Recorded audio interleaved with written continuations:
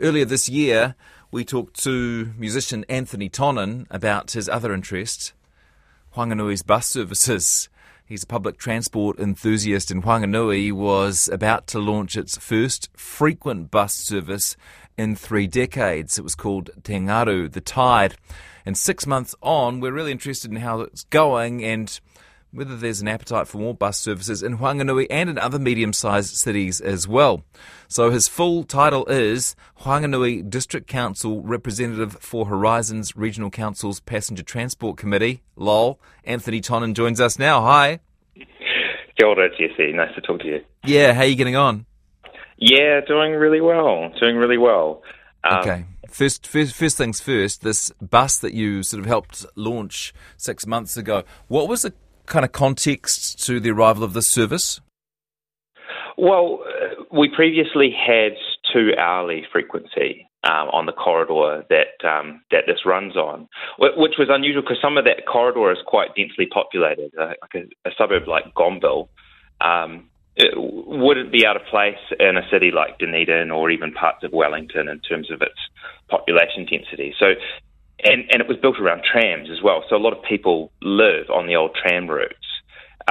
So it's potentially quite a good place to put a more frequent bus. And so that was our concept. The city, sorry to interrupt, the city is quite well suited to it, eh? You can get to a lot of people with that one route. That's right, yeah. We built around a river, which also, water often helps. Barriers are good in making a public transport city because you ideally want less routes, but more frequency on those routes. Okay, so you had high hopes, I recall, when it was launched, and how has it gone? It's gone really, really well. I mean, we're really impressed. Over the 3 months that we have data for, March to May, we've seen an 80% increase in total bus trips. So around 33,000 trips as opposed to 18,000 in the previous year. But and 49% of that is the Tide. So it's now doing almost half of our trips, and it's getting, the patronage is still rising. It's getting close to doubling our total patronage. But what's really interesting is on that corridor I talked about, which is from Castlecliff to Aramo'o, last year with the 3 buses that we had on that route, we had 10,000 trips. Now with the addition of the Tide, we're up to 23,000 trips. Even though those other 3 bus routes have declined in use a little bit as people switch to the Tide. So that's a 134% increase. So I guess what we're seeing there is that there's more demand than what we've been supplying for in the past, because every time we put new service on, it does get the same amount of users as we're using the 2 hourly buses. You're an advocate for public transport, so I'm sure that the theory went, build it and they will come. I'm sure that you were, that you were keen to convince people this would work, and yet I'm sure also there was a bit of nervousness from your part, thinking, well, what if it doesn't? Yeah, absolutely. And, we still have a way to go. I mean, there's still plenty of room on those buses for more people. But the amazing thing about buses, and why they're such a good solution, is from here we can grow exponentially and still have the same cost. And that's what we saw when Queenstown kind of really broke the ice in New Zealand in terms of small cities doing frequent service. They're up to 1.5 million trips across their network at a pretty low cost. And I love that Queenstown bus, by the way. I hadn't been to Queenstown for a while, and it was an amazing thing to discover that it existed. What is it, like a couple of bucks or $4 to get from Arrowtown to the airport, or some of those routes which are so heavily used and completely underserved to that point by public transport. Yeah, absolutely. And it was really interesting because Queenstown didn't historically have public transport. It had some privately run tourist buses, but Queenstown's really well suited for public transport because it's got such narrow corridors. Yeah. And that always helps you. Okay. So where did we get to? So you're pleased. You were a little bit nervous. You see there's still more potential, but explain to me the exponential part. So you were saying that you can exponentially increase without much added cost? Well, exactly, because you can continue to put more riders on once the bus service is there, as opposed to if you're running sort of an Uber service, for example, then every time you get 3 or 4 more riders that want to travel at the same time as someone else, you need another driver in a vehicle. And so your marginal costs, both in financial terms and carbon terms, it keeps rising. So you almost can't get too popular. And I should say that what Queenstown did and why it's particularly successful is because it has a network. So we have just one frequent route at the moment, but Queenstown has a few frequent routes connected up in a network. That means that you can get more than just a couple of places on the frequent route. You can get to most of the city, and that's when you do start to see the exponential growth. Did are the people who needed convincing feeling more convinced now, Anthonie? We've had a lot of people. I mean, one of the most pleasing things is the quality of the service. It's been a driver to getting the bus company here has bought a bunch of new Euro 6 buses, which are really comfortable and they look and feel really great. We've had great marketing, and we've had new user groups jumping on. So for the first time since I've been doing this role, adults, full fare paying adults are our largest user group, overtaking Super Gold Card users, even though both groups have increased. So, I mean, you know, it's always hard with buses because, of course, you see an empty bus go past or you see a bus with a couple of people. And people forget that if we want buses to be dependable, they're not exactly the same as roads. If they're to be as dependable as roads, they need to keep going, even if it's early in the morning and there's not much demand to take it early in the morning. We need that consistency to allow people to change their day around it. Yeah, but you are sensing behaviour change now. Oh, absolutely, yeah. We're seeing that in the rise in adults that are taking the bus, and you know, there's been a lot of people that have had really positive experiences with it.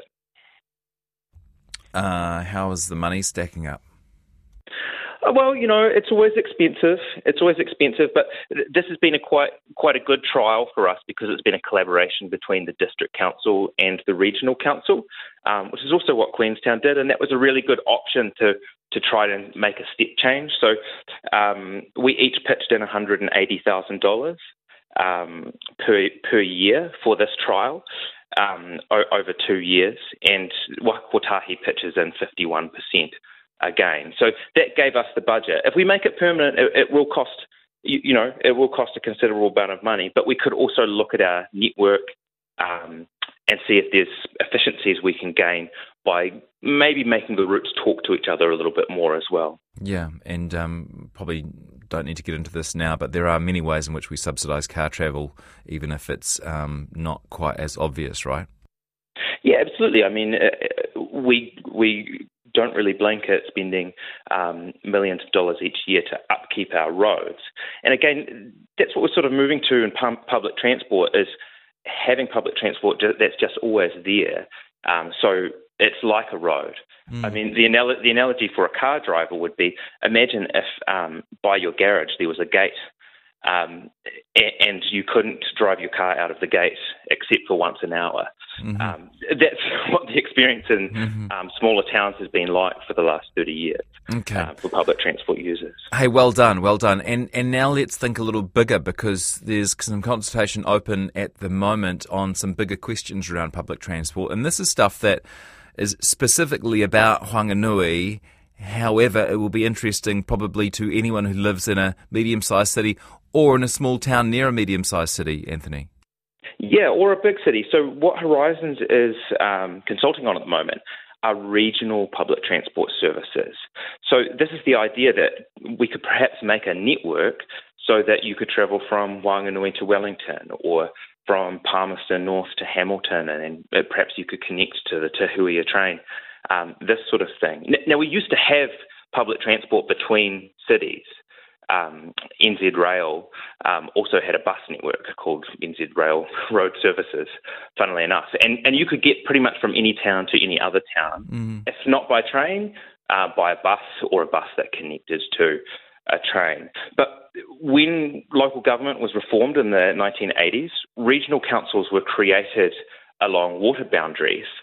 But in a kind of oversight, regional councils are the only ones that can sort of run public transport.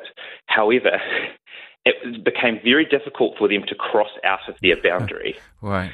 And so that's why a lot of these services that used to travel between, say, New Plymouth and Wellington, or from, Taumaranui to Auckland, they're very hard to run, or have been very hard to run in the last couple of decades, because they'd crossed three regional councils. Okay. But I guess interesting opportunity for us as a council is that we have a very strategic location. The shape of Horizons is a little bit like a funnel, and all parts of the North Island north of us, Taranaki, Hawke's Bay, Waikato, they all need to travel through that funnel to get to Wellington. And one thing that we haven't excluded in this consultation is the possibility of inter-regional services. So services that might start in the Wellington region and end up in the Waikato region. And that actually gives you an advantage, because the bigger the cities you're connecting and the larger the populations you're connecting, it actually becomes more efficient for you to provide frequent service that can also serve really small towns as long as they're on the way. So, at the moment we have no public transport to Taumaranui, but we could probably justify it, in my opinion.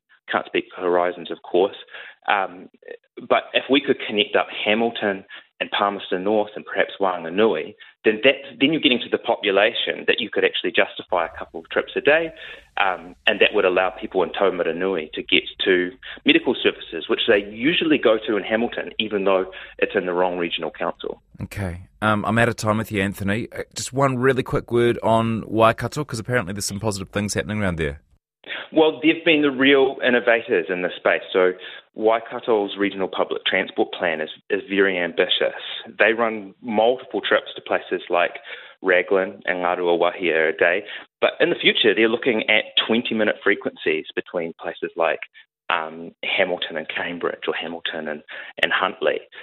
So if other regional councils act in the same way and we start talking to each other and doing services together, we could make some real change.